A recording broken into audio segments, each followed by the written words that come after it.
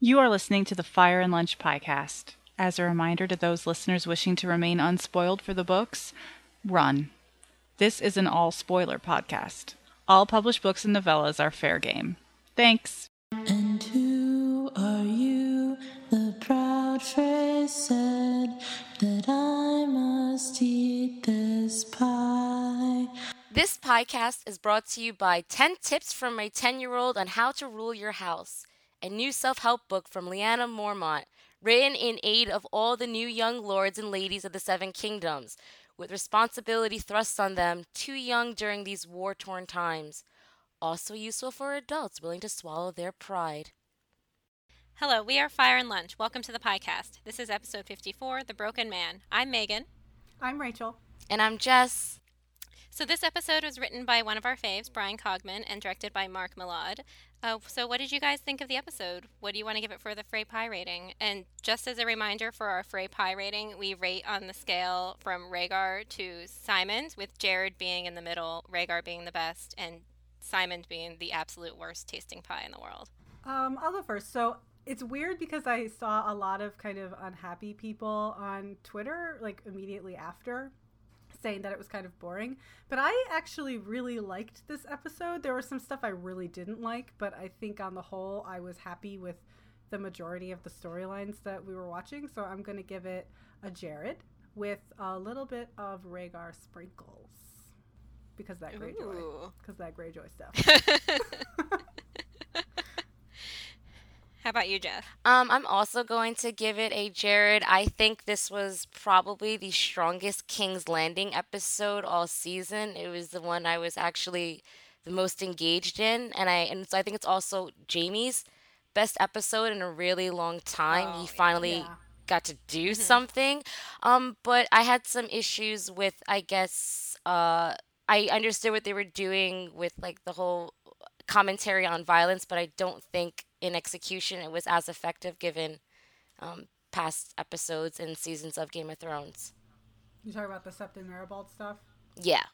Yeah, okay. I knew what you were talking about. And in the show, he's Septon Ray. Oh, sorry. Just because. Too many syllables. Yeah. I think I'm going to go with Rachel, because I actually did really like the episode, so I would give it a Jared with Rhaegar sprinkles. I thought the Greyjoy stuff was great, and the Jaime stuff, agreed, fantastic, and I thought the stuff in the North was great. It just, you could tell it was more of a setup episode, so I hesitate to give it anything more than that. Mm-hmm. So I'm going to go with that. So now we'll move on to our awards, and for each episode, we kind of give a group of awards to certain quotes or characters or actors from the episode, and it just depends on the episode on which ones we're going to give. But the one that I think we give almost all the time is the episode MVP, so this would just be our most valuable player for the episode. And who would you ladies want to give the episode MVP to? Lyanna, for sure. I think that's a universal. The consensus. While I was watching the scene, I was like, that's my MVP. That's her right there. Yes. I was like, she's my favorite. She was awesome. Jess, do you agree? Oh yeah, definitely. It's nice, as much of a Stark fan as I am. It is nice to see somebody, taking them down a few pegs. And them just not knowing what to do when they're met with somebody disagreeing with them. It's like, oh, we can't just say we're Starks and people are just going to follow us. Yeah. You got to work for it. I was going to say, my only nitpick on that scene was like Jon was talking too much. I agree. And I love Jon. I was going to say, though, that I love Jon, and I do love how terrified he looked from a little girl. Yeah. He was just like, oh, God. He's like, I don't know what to do right now. But I just feel he's not the right one to negotiate these type of things. Like, obviously, you got killed earlier in the season because you have really terrible negotiation skills. Leave it to the one who's trained in that, Sansa. Yeah. Well, I don't want to talk too much about the scene now, but it seems appropriate to do it now anyway. But I liked that in that scene, it was like everyone is appealing to what their strengths was. Sansa was trying to do the whole court stuff where she was trying to be very court flattery, and then Jon was like, I'm a warrior, I'm gonna try to flatter to the warrior strength, and Davos just comes in, he's like, guys, you don't have this, I'm gonna take care of this. I thought it was actually very much in character. for everyone. For sure. Yeah. But yeah, that little kid. And also that actress, I don't know her name, but like perfect. Where did they find her? She's great. Yes, she was fantastic. I hope we see her again. Yeah, me too. But I don't know that we will. Another one that we tend to do a lot, and we just did this just because there were moments early on when this show was going on, some seasons, where they didn't really show the Starks at all. And now the Starks are actually very prominent. So I don't know how much longer we really need to do the Stark Watch, but we do like talking about it since, we do love our Starks. And this one had 3 of them in it, so I was very happy. And then, of course, they talk about the Starks a lot. We got Sansa, Jon, who's not really a Stark. We got Arya, and they mentioned Rickon. Oh, and they mentioned Rob a lot and his dumbass mistakes. And I live. I'm like, yes. And they mentioned Ned a lot too. That's true. I feel like they were right about Talisa, right? They were completely right about that. But I also think that they weren't as honest as they could be about the whole Rob situation because he was betrayed by his own. Yeah, I agree. So he wasn't a complete asshole. No, like Rob made mistakes, but he was also betrayed. It's like, what? By the Boltons, yeah. Yeah, and they can't blame that. They can't blame the Starks. I mean, what? You didn't inspire the Boltons to stay true to you. That's kind of true. And I still stand by that regardless of Talisa or Jane or whoever, whether this is a show or books, Roose was going to do something at some point. Yeah. Sure. Yeah, it didn't matter what Rob did. Another one we like to give is the Ned Stark Award. This is one of my favorites, and it started obviously after Ned died, where we give it to someone that displays honor instead of the smart thing to do. So honor before intelligence. I feel like sometimes we mess around with that definition a bit, depending on the episode. But sometimes we just give it to the stupidest character of the day. Yeah, it depends. But we'll explain it away each time. Something that basically Ned would do. And so, is there anyone this week that you guys think deserve this award? Well, it's not really honorable, but it's definitely stupid. And I guess Arya. I just feel she was just very openly throwing money around and very obviously out there. And I feel like she should have been a bit more careful after just leaving the men's temple, right? She should be more alert. And she's just like throwing money and cash and just openly out so she can get shanked. On a stroll. Yeah, on a nice, afternoon stroll. She knows she quit a very deadly or secretive organization, but let's just just admiring the Titan of Braavos. Oh, what a lovely view. I mean, I don't know if we should get into it now or later, but are we sure that was Arya? But we can touch on that later. Oh. Yes. We should point out that Jenny noted that we should give it to Arya since she wants to look like Ned. Oh, yeah, that was very Ned circa whatever year of Aegon the Conqueror. Yeah. Mm-hmm. So let's give it to Arya. And let's move on to our favorite fan shout out. And this is just the moment that we feel like the show is trying to do a shout out to particularly book readers, though I guess it doesn't necessarily have to be book readers, but I think because we are all book readers, we tend to focus on the little book things they throw in there, like the Osric Stark. I'll never forget that one. Or like anything minor like that. So is there anything you guys just really loved this episode? Just the, I guess, adaptation or the spirit of A Feast for Crows. Yeah, totally. Mm-hmm. I really felt that in this episode, particularly with all the River Run stuff and a little bit of the Arya stuff and definitely the stuff with Sandor. So I definitely felt this was the most Feast-inspired episode this season. Like, watching it, I'm like, oh, I feel like I'm reading the book. A little bit of that. I felt the same way. I felt the same exact way. Like, as the portcullis for River Run was, like, opening, I was like, oh my god, I feel like I'm actually, like, watching something adapted from books I've read instead of... Yeah, exactly. I was like, oh, I remember this scene. It's like triggering something in my mind, in my memory. Yes. That was buried for years. I also liked Bronn calling himself an up-jump sellsword just because of our trivia history and the up-jump sellswords. That made me happy. Yeah, that was good. I liked that Lady Mormont did refer to her mother being a warrior just because the show never actually named Mage or Daisy. Mm-hmm. Though we did see like one female warrior when like they all like crowned Rob, but then the show never really went back to that. So I love that they brought that up because the Mormont women are awesome, and I wish the show actually did include them. And were there any favorite one-liners that just were hilarious? Totally. You guys, I finally heard something that Yara would say if she was actually Asha, right? Instead of just like, oh, whatever, I'm scared of dogs. She actually like channeled Asha for once. It was amazing when she said, fuck justice, then we'll have revenge. That was it. That was Asha. Maybe Asha's her middle name. Yes. I know a lot of people Yara have Asha Greyjoy. Right? But I know a lot of people have a problem with her forcing Theon to drink.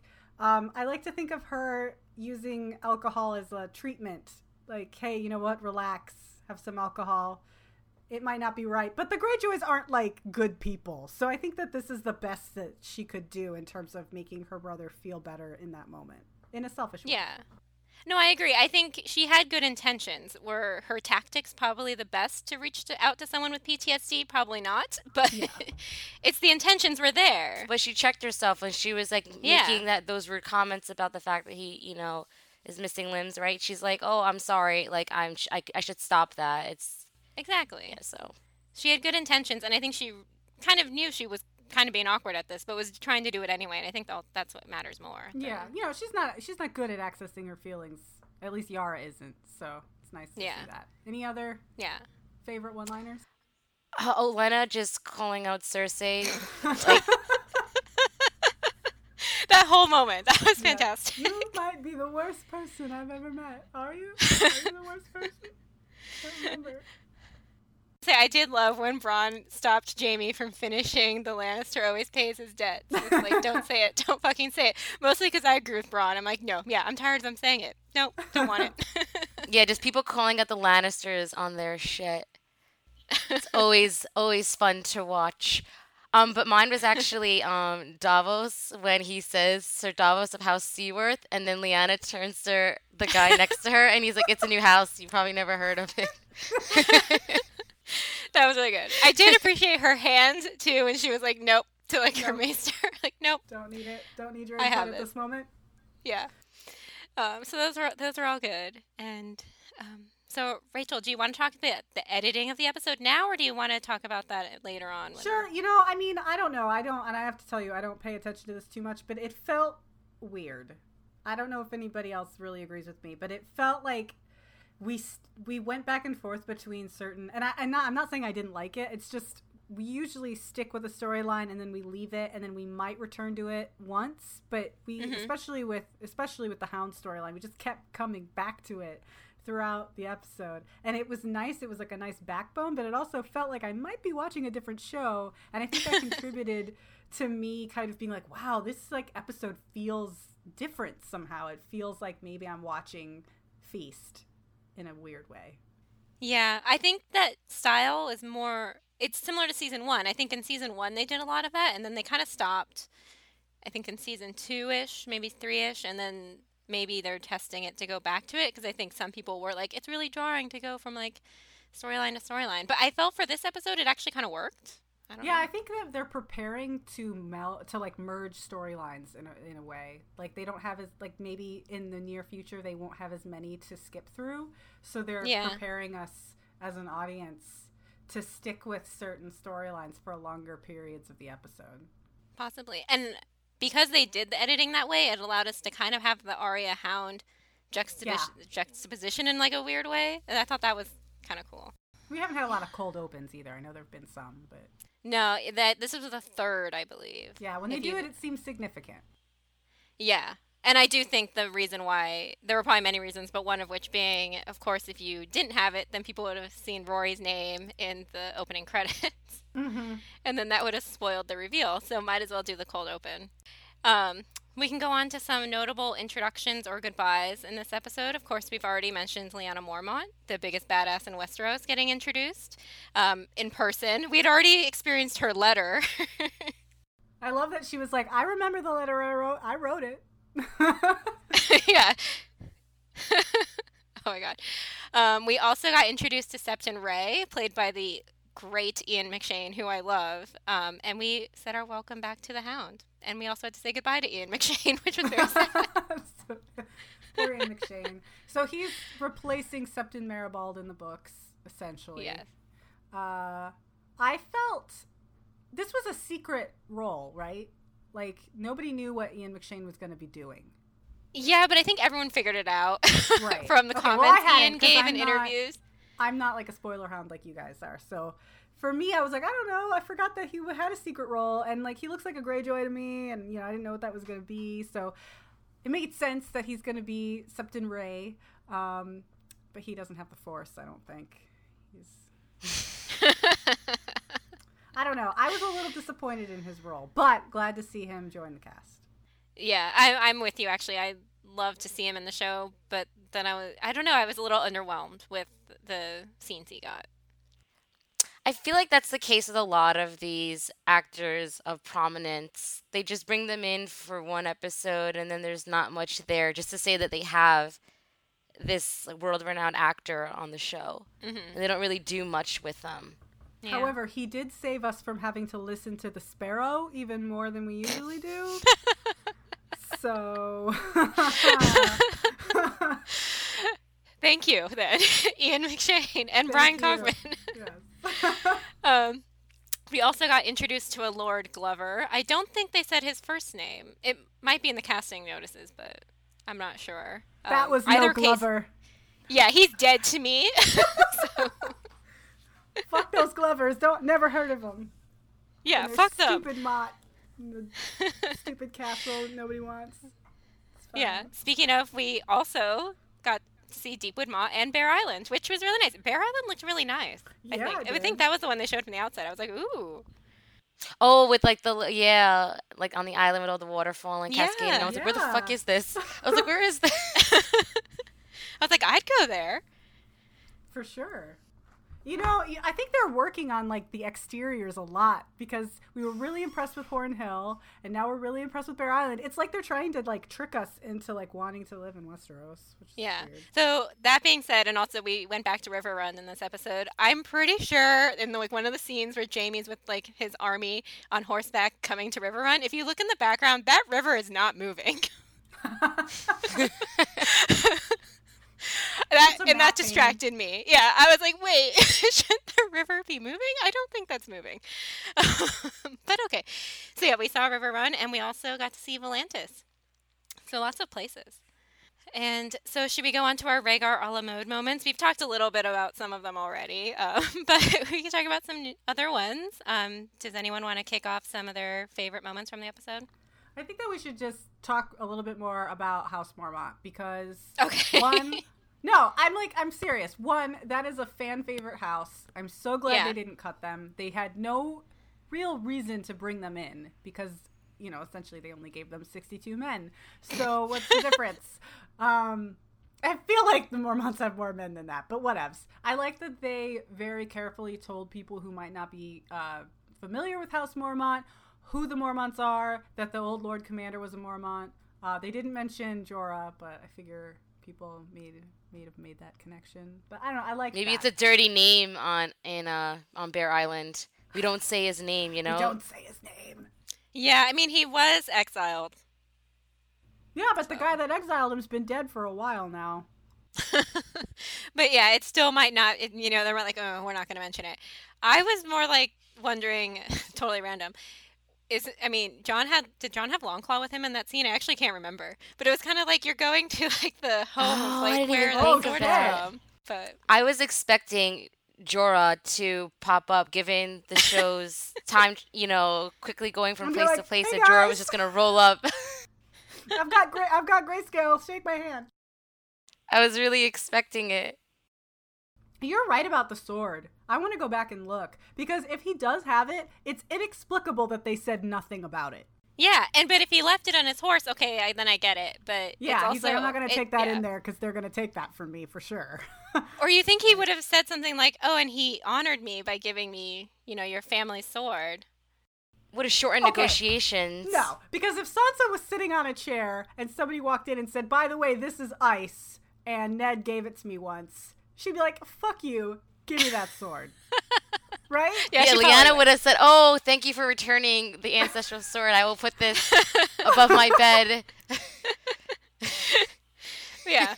Yeah, just something I thought of. And also, was this the first time Jon actually says Lyanna? Only you would know. I have no clue. I know. I admit, it gave me some feels. I was like, oh my god, that's your mom's name. I didn't even think of this. You're thinking really deep So, into it. The things, I just want to go back. So I love that they are connecting all the houses. They're trying to put people on a map in a way that they haven't really done a good job of, especially with the TARDIS, in the past. So I really appreciated that. They're like, let's go to talk to House Kerwin. Let's go talk to House Mormont. Like, they showed that there were all these houses. What they didn't really do a good job of is the idea that House Mormont has other houses pledged to it. So it's like, okay, House Mormont has 62 men, but what about all the houses that are pledged to Mormont? Like, they're now obligated to provide men to Sansa as well. But maybe not in the show. I have no idea.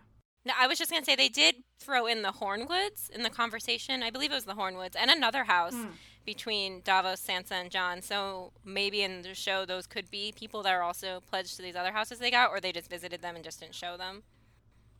Mm-hmm. Jess, you were going to say? Oh, I was expecting when she said we only have 62 men, but we got 620 women. That didn't happen. I was very disappointed. That would have been amazing. When he kept saying, like, we need men, I was like, you're in House Mormont, bitch. Know where you're at. That would have been That's amazing. That's a good point. I just want to, I mean, if we're done with House Mormont, I was going to mention the scene with the Free Folk, because I really liked that Sure, one. yeah. Let's. Yeah. So they were back at the site that Stannis was using for his army. Yes, I'm not sure if that's where the Free Folk scene took place, but at the end of the episode, that is where they are at.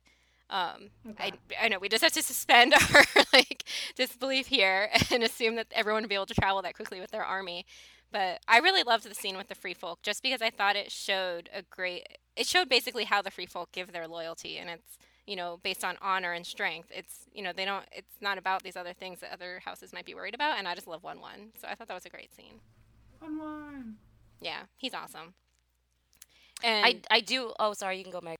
oh no, if you're gonna talk about the Free Folk thing, you can. Yeah, the Free Folk. And also the Mormonts, too. It ties back to them, how they're all placing these arguments. Because this is something I was worried about earlier in the season, was they weren't going to address the White Walkers and the threat of the others.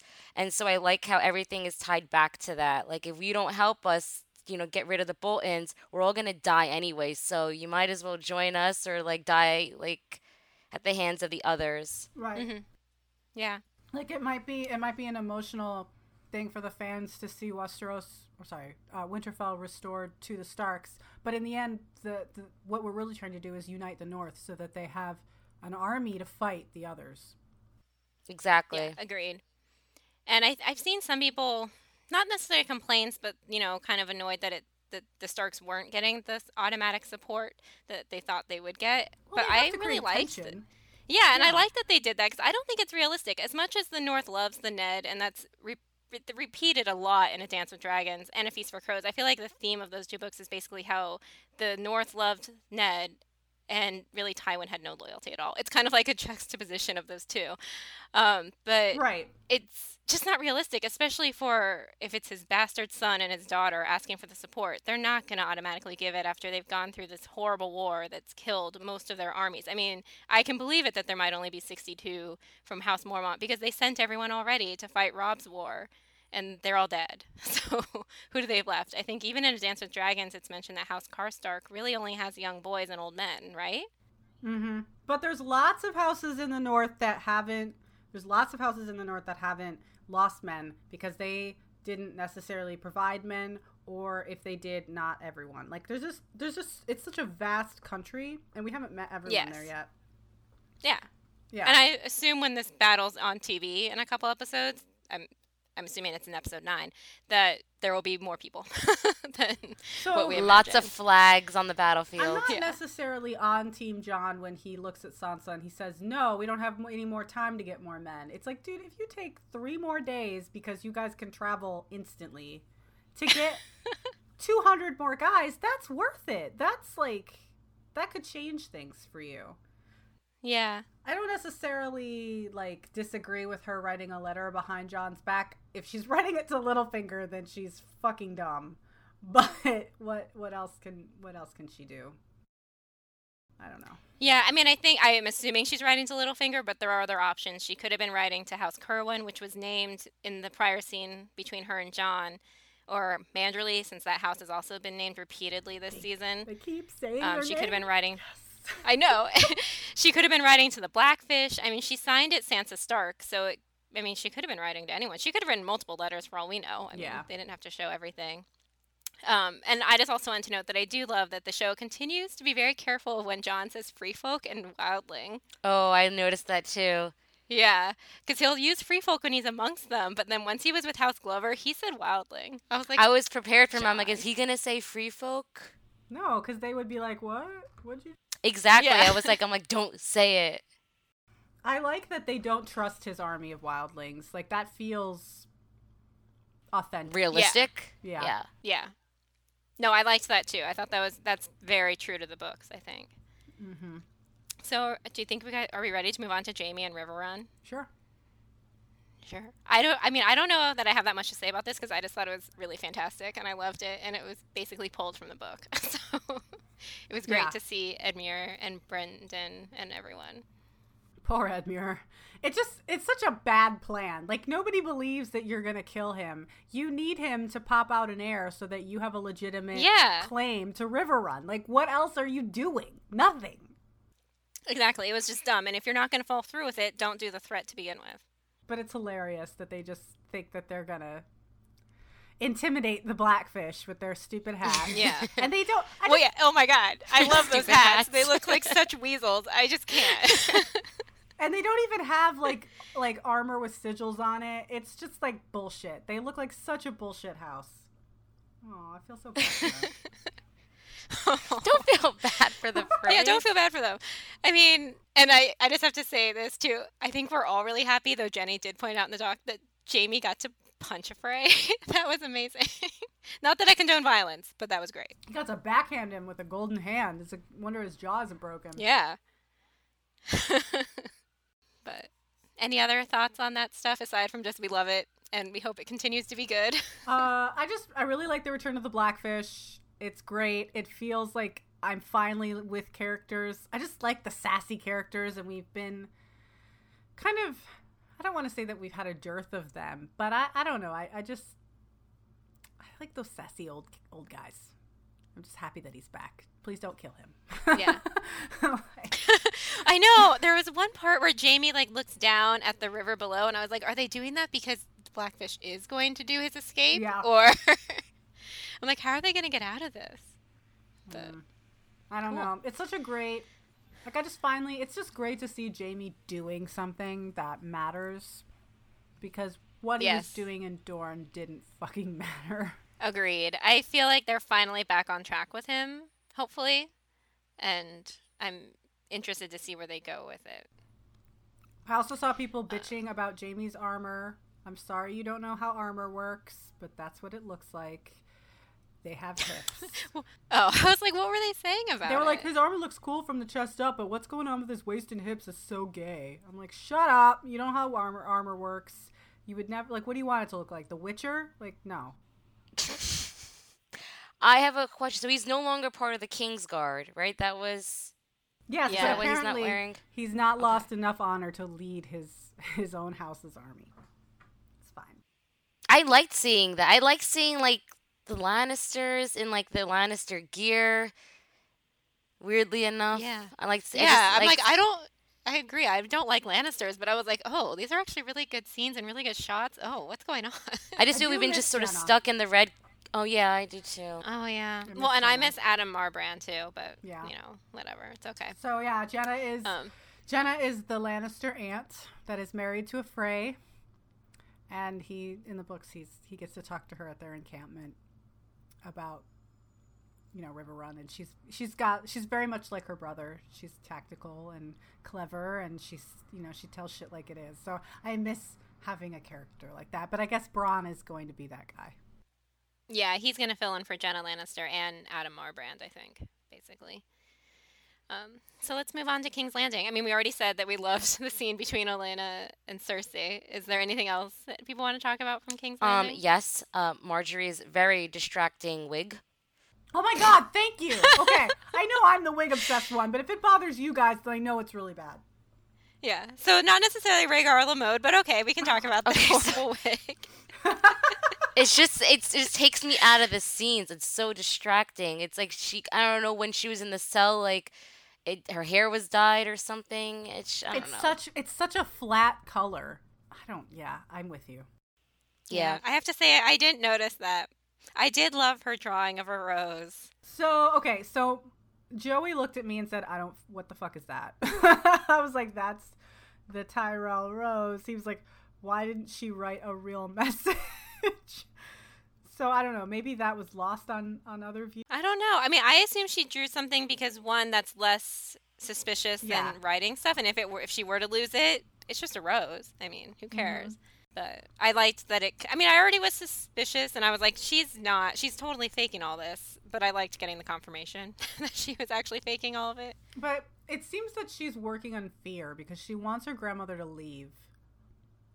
And that means that she thinks that the Sparrow has the power, and that makes me sad. Like, I was hoping that she would have a little bit more of an upper hand or a plan. She could have a plan. She's just worried about her grandmother's safety in the moment until she gets the power. Maybe. I'm not sure. I guess we have to see. Shout out to Lauren's comment that Septon Olenna's outfit is not godly because it's so shapely.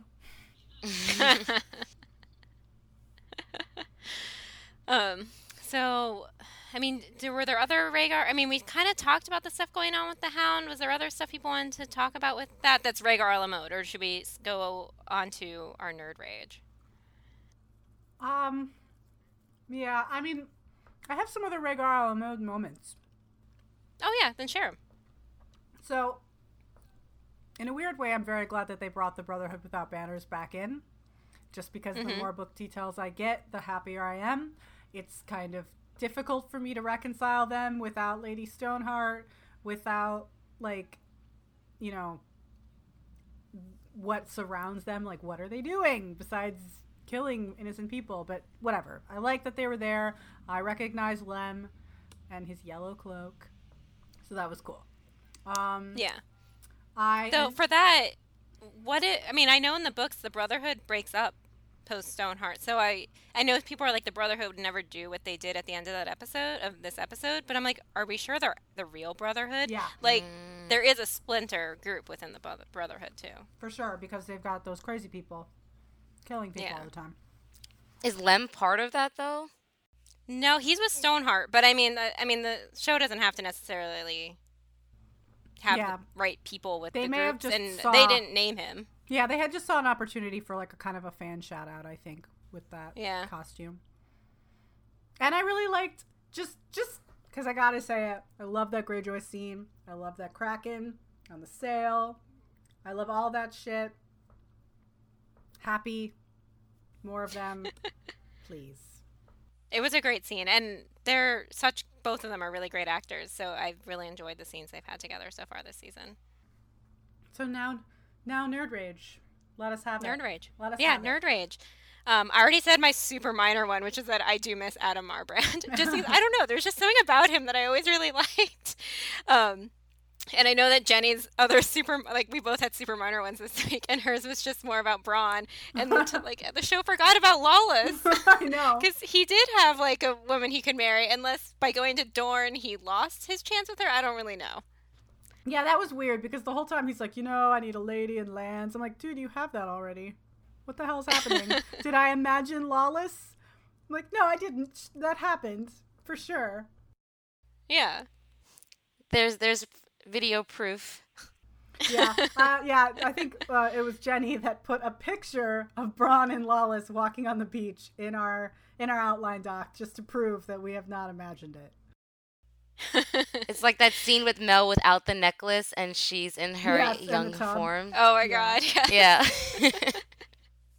Oh, yes. Isn't this, I mean, I assume, like, Dave Hill is the story editor. I assume it's his job. Isn't this his job to, like, keep track of these continuity things? No? I don't know. Maybe not. Where's he on Twitter? I'll ask him. I don't know if he's on Twitter. Any other little, like, nerd rage, whether big or small? Okay, so I'm super disappointed that the whore that Yara was into did not have swimmer body. That's all I needed. Yes. They could, they gave us Lemon Cloak, for God's sake. Like, they could have just given us, like, a little muscular, swimmery, shoulder muscle kind of whore that she's into. Because that would have been like, there's my Carl the Maid shout out. But it's fine. Yeah, I was like, it would have been cool if there was like a gender bent Carl the maid that was like loyal to Yara.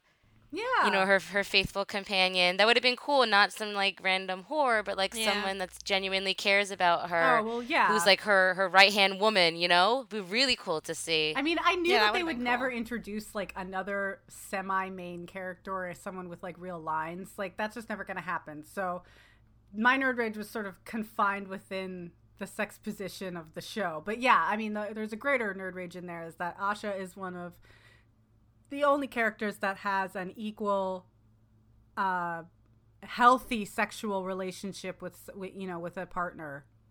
And that's been erased. So it's very sad. I miss Carl the Maid. I miss him too, but I don't think for the same reasons as you. I like the description of The him. swimmer body. R.I.P. swimmer I'm like, yes, body. Asha, get it, Asha.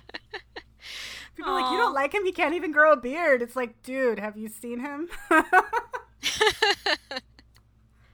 And this just reminds me, we don't have Christopher Botley either. Oh, yeah, don't miss him. It's fine. It's totally fine. Totally fine. Any other nerd raids from either of you two?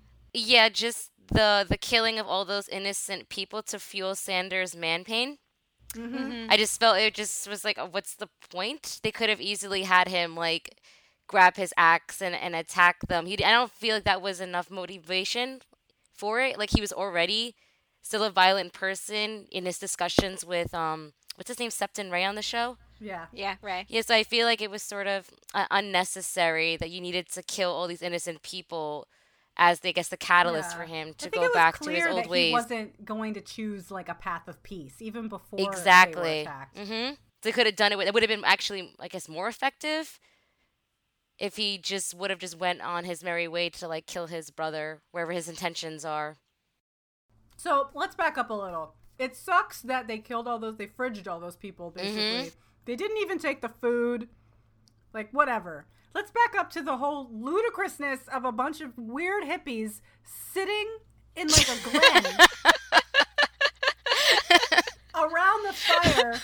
I'm like, am I watching the birth of a cult? Like, what behavior is this? Like, oh, I've gathered up all these people. Some of them are able-bodied men. Some of them are children, and I'm having them build a church for me. And we live off the land. You know, we're like Bob Ross. It's just like Bob Ross. Like, that whole. And who are those people? And I feel I should point out, we all rated this episode fairly well. Yeah. But yeah, there are still issues with. Just don't understand. Yeah, that was a little weird. Hippie cult. I That was a weird- can't. Yeah. I was thinking, like, what is going on here? Who are these people? I'm He's like, not whatever, I'll just providing take it and run with it. shelter or food, or there's nothing like he's not. There's no motivation for these people to follow him, and they seemed completely able-bodied. So like, I don't know. It was a weird cult of Yeah. personality for sure. Yeah, I wonder why they didn't go with, like, the Quiet Isle. Location? I mean, it doesn't be an island, I guess, but, like, the same concept of it, you know?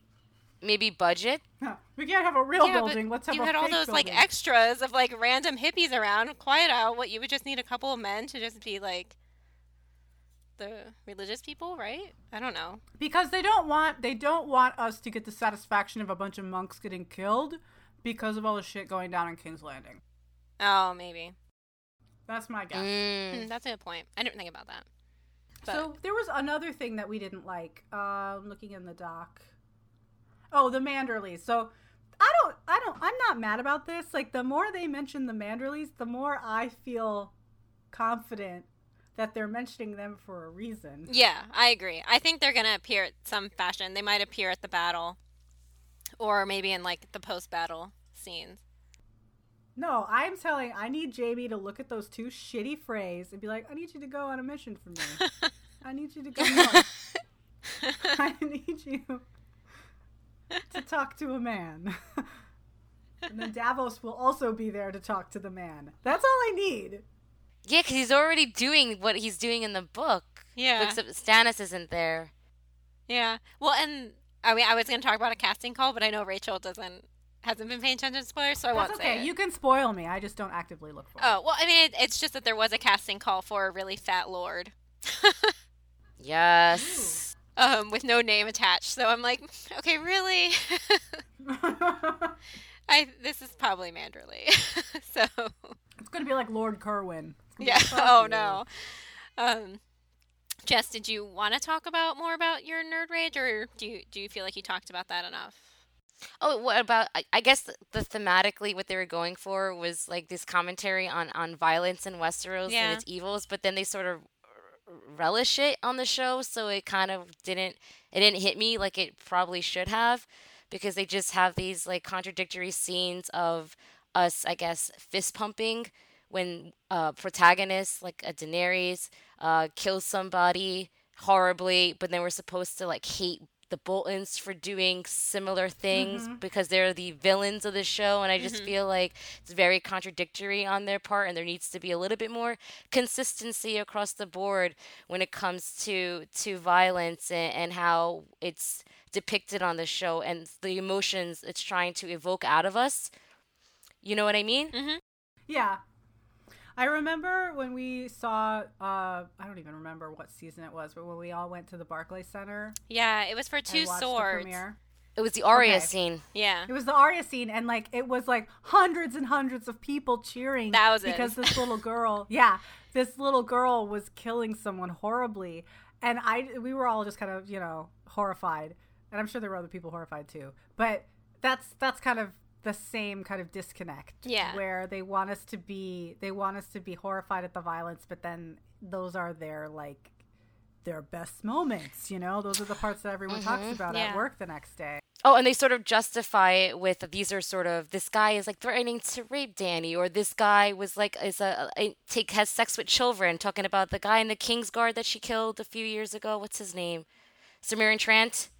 Yeah. Right. Yeah. So it's similar. So that's what. Okay. Then it's okay because it's a evil person you're doing to. So then it's justified, but it's not really justified in any way. Like really cruel and terrible acts of violence committed by anybody. I should be hanging out with Sir Ray.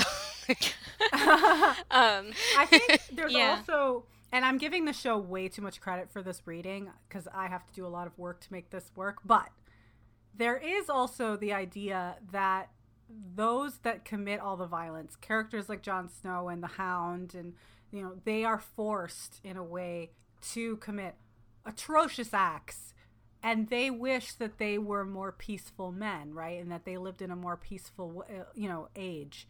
But yet, whenever the violence is needed, they are there to have it. So I think there's also like a dualism of it's like they wish for peace, but they commit it's kind of a weird, weak defensive violence. It's like, I only commit this violence so that you may live peacefully. But that it's a way to read it that makes it seem a little bit more nuanced. Yeah. But I don't think that it is, the work of that is not being done on the show, for sure.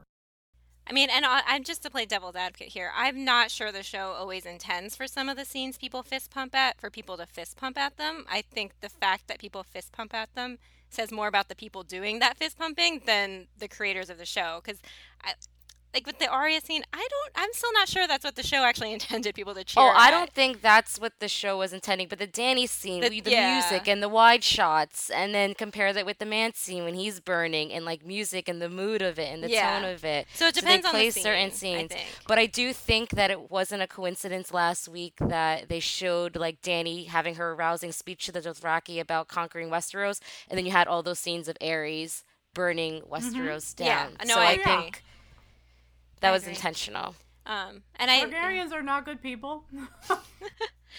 And I feel like I should note that, like, this topic of conversation I think is actually very interesting. And I feel like the show hasn't done a great job of showing the pacifist side of things, especially when they butchered Ilaria Sand's character. Mhm. Yeah. But it's a topic that I think should be discussed. And I know that Sean T. Collins, Boiled Leather on Tumblr, also discussed it in his review, too, of this episode, where that it kind of, the whole, like, how they were trying to do the Septon Ray's speech versus violence, it does kind of fall flat because of the way they present violence in the show.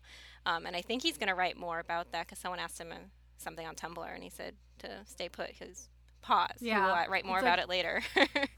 How many hours of the show are devoted to violence, and how many hours are devoted to, an old guy talking about how he used to be violent, but he's not anymore? Yeah. Time.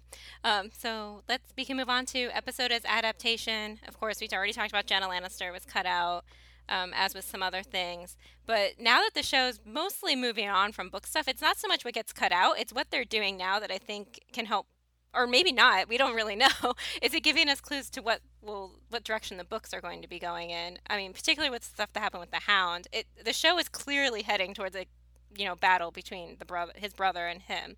I'm still not sure the books are doing that, but it's going to take some gymnastics, I think, to get Sandor. So we're talking about Clegane Bowl. Yeah. If you don't know what that is the whole fan need for the Hound and the Mountain to face off again, and hopefully for the Hound to kill his brother. So the idea would be that Cersei is using Gregor as her champion in her trial, and therefore somehow the church, I'm calling it the church, will use Sandor to fight their side in the trial by combat. How the hell they'll do that, I have no idea. Their Septon is dead. Nobody knows the Hound is alive. That's going to take some serious gymnastics. Yeah, I assume he's just going to head to King's Landing and somehow end up as the champion for the faith. That being said, this is a storyline I'm really not interested. I know I'm an unpopular opinion right now. I just don't care. I would prefer that there were no Clegane Bowl, to be honest. And I'm not interested in vengeance stories where someone comes out really happy at the end of it, because I feel like that's actually against what George is trying to put forward. So I'm curious. I don't know, but I hope that's not where it's heading. Though it seems it. Rachel, you also brought up the Grand Northern Conspiracy. That's a fan conspiracy, theory that people have, that there's some Grand Northern Conspiracy, and there are elements of it we know are true from A Dance with Dragons. Like Manderleys are obviously in on something, but like every house in the North is in on some conspiracy to take down the Boltons, and the show doesn't seem to be going this route, only because it seems that the people don't support the Starks, and I don't know the way the show is handling, if that means anything necessary for the books, because the way the show's been going is so different from where the books are now. I mean, Jon and Sansa aren't even reunited in the books, so this could just all be not necessarily fiction, but like they're obviously probably just taking general concepts that George has given them and then running with it, I think. Yeah, it's weird because I think that for a lot of fans, including myself, the Grand Northern Conspiracy is like, it's happening, like it's real, and it even colors my reading of the show. Like, I think in some of our previous episodes we were talking about how like House Umber, no, they're clearly up to something. Like Osha was looking at them weird, and it's not really Shaggy Dog that's dead. There's a conspiracy. So that's where all of that is coming from, is that kind of theory, that fan theory. But to me, the Grand Northern Conspiracy is just that the Manderleys are going to gather prominent houses to fuck up the Boltons. And that's really all I care about. And that can still happen for all we know. It's just, if they were going, I mean, we've only got 3 episodes left, so if they were going to introduce major Manderley characters, I feel like they would have done so by now. So in that case, I don't know if it's going to be the Manderleys who get the credit for a lot of this. I don't know. Yeah. We'll see. I just want that pie, but I don't know. You guys, what'll happen if we don't get it? I don't know. Well, I think part of the reason why we're not getting it is because people are just openly rebelling, right? They're openly saying, I'm going to attack the Boltons, like the Mormonts, right? So Yeah. there's none of this, like, sneakiness behind the scenes, like, behind the curtain with, like, Manderley pulling the strings when everybody is just overtly like, yeah, fuck you, Boltons. We're just gonna now join with Sansa and these free folk to attack Winterfell. Yeah, in the show, it feels like the North is a completely different place. Like, at least in the books, they talk about how the Boltons get their powers from the Lannisters. Like, you know, it's all connected, and to stand up and deny them is to deny the crown, and that's a huge war. But they don't really seem concerned about that at all in the show. No. Yeah, it weirdly feels like actually 2 separate kingdoms. Like they're 2 separate regions, almost like it's its own Essos, the North, at this point. It's not at all tied to anything going on in King's Landing. Yeah. And King's Landing doesn't seem to care at all about what's going on in the North either. Yeah, because in the books, it's very much, there is connections, you know, between the two. Yeah, because Cersei sends, or wants to send those 100 men to go kill Jon. To kill Jon Snow. Rachel, did you want to talk about Dany and the Greyjoys, or? So, yeah, I keep saying Asha. So Yara said that she was going to take her ships to Dany to make a pact with the Dragon Queen. So that's replacing the storyline in the books of Victarion, who believes he's going to sail to Meereen and take Dany as his new wife. I can't say I miss Victarion too much, except for, like, how crazy and, like, cartoonish he was. He was almost comedic in his, like, terribleness. Yeah. Do I think the Greyjoys will succeed? It's weird because she keeps talking about how she needs boats. Yeah. And there is the prevailing theory that Dany might be one of the greater threats to Westeros next to the others. So she has to get there somehow. I have a personal theory, and I've talked about this in previous episodes, that I don't think Dany will ever get to Westeros. So I don't think that this is going to work out very well for Asha. I think Theon will ultimately survive because he's the Gollum of the books, but we'll see. So yeah, that's my long answer. Boats. I was talking to a coworker today, and he has faith that they'll even make it to Dany. I was like, I'm not even sure, Theon and Yara will make it to Dany. But he was like, no, I think they will. And he was like, and I think, like, Theon will start fighting with the Unsullied or something. And all the eunuchs come together in one place. We've got Theon, we've got Grey Worm, we've got Varys all together. They are the 3 heads of the dragon. It's perfect. So that's a good segue to upcoming events. So we saw a preview, so we know that next week Jaime and Bran have some sort of reunion together. It appears to be they're on different sides, which makes sense because Bran now is with the Starks and Jaime is not. So I think that should be interesting to see what happens there. I noticed when I watched the preview again, Brienne has a letter, I think, that she's giving Brendan, and it could be something from Jaime, but then I'm like, wait, Brienne has a letter? Sansa just wrote a letter? I was like, maybe she did write many letters. We don't know. Well, yeah, because isn't she going there to get the troops for Sansa, right? That's why Brienne sent her there, so it probably is a letter from Sansa. Yeah. It's sad because, can you imagine, the Blackfish is like, you want me to send all my men to the north? We're under siege. No. Well, I was wondering if that's actually going to be what causes him to kind of do the same thing that happened in the books, which is that he does leave River Run, and that instead, we don't know actually where he's going in the books right now, but in the show, that he'll just go to Sansa and try to help her out. But in the books, doesn't he not want to do it because Jon Snow is up there, and that's something he makes a comment about? Like, I'm not going to fight. That's why he doesn't want to join. Yeah, that's why he doesn't want to join the Night's Watch. Oh, okay, that's right. So maybe the letter will find out she's with Jon, and then, or maybe she'll omit that little tidbit that she's siding with her bastard brother. I don't know how Catelyn's uncle would feel about that. Yeah, that would be interesting. And I feel we should note that Davos is in the location where Shireen died, and he still doesn't know what happened. So, I mean, I think it would be a real huge oversight if they don't have that reveal to him at some point. And where is Mellie anyway? She must be there somewhere. So I figure at some point that has to come out. It is weird that they've completely abandoned Melisandre as a character. They're just like, well, you served your purpose. Bye. And I'm like, whoa. What's she doing? Yeah, I mean, she must be lurking in the back somewhere. But it would make sense if they're trying to lure northern houses, you wouldn't want this lore fanatic, in your, you know what I mean? If you're trying to lure northern lore. Oh, no, I so agree, maybe that's why she's sort of taking a, like, hey, you stay back here. You stay on your horse. We'll handle this. Yeah, it was more that she wasn't even in the camp scene. Oh. But still, they are at that camp. Or maybe I don't know was, if they'll and find she anything. didn't have the necklace on. We don't know. Oh my god. I think she's scared as shit is what I think she is. I think she's so scared that Davos is going to find out what happened and he's going to kill her. It's weird because they went through all that effort to introduce another priestess of R'hllor in Meereen. So clearly R'hllor is a player in these stories, but maybe Melisandre's time is almost up. Yeah. I kind of like her, so I hope not. But it's weird because I hate her in the books. I've always hated her. I just don't want her near any of my faves. She's gross and manipulative. But in the show, I like her. yeah. So I don't know. Well, I mean, I agree with you on all those things you just said about her. I still kind of like her, and I can't explain it.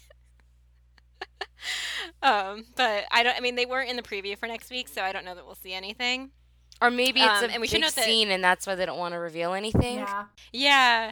There are only 3 episodes left, so if 9 is the eventual confrontation between the Starks and the Boltons, then it could happen there, but that seems kind of rushed, so maybe something could happen in 8 or maybe 10.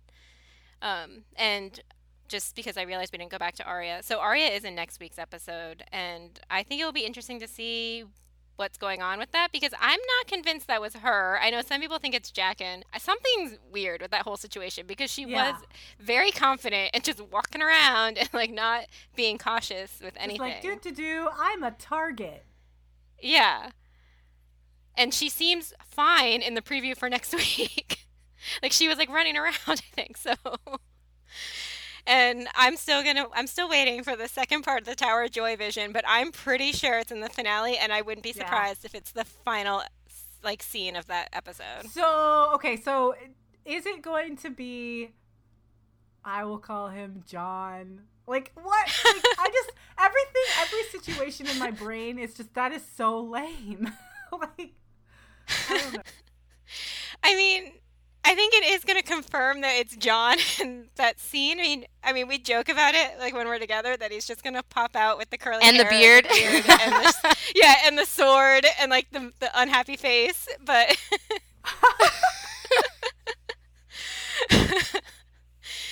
But, I don't know how it's going to be. But I think it's definitely in the finale, and I would not be surprised if it's the final. So I just have to say that now. And it's gonna be Bran, and Bran's gonna be like, "Oh shit, I gotta go tell people." Learned. But it's like a huge mic drop. It's like, we all know it anyway. But it's actual confirmation. But it's confirmation of what? That he's still a bastard. He's just a bastard of a different house. Yeah. I guess. He doesn't have to be a bastard necessarily, but that's a whole other podcast. That is true. You are correct. I take that back. You're right. He could be a very legitimate Targaryen heir, in which case his new enemy is Dany. I'm okay with that. Yeah. Nobody knows that. So, unless Bran writes 1,000 letters and sends them to everyone in the world, and then somehow Dany learns that she has a rival for, her kingdom...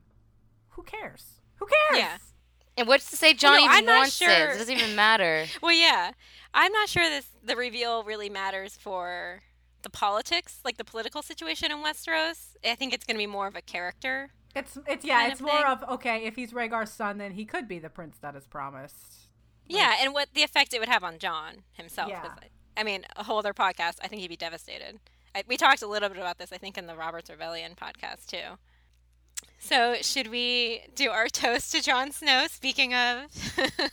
To Jon Snow and to our Lord Commander, Dolorous Ed. Cheers to Jon Snow and Dolorous Ed. Bye. Cheers. Bye. Bye. And so he broke that sacred oath, that Lord of the Crossing. And now the pie crusts cover his kin, and they're so good to eat. Yes, now the pie crusts cover his kin. Revenge, it tastes so sweet.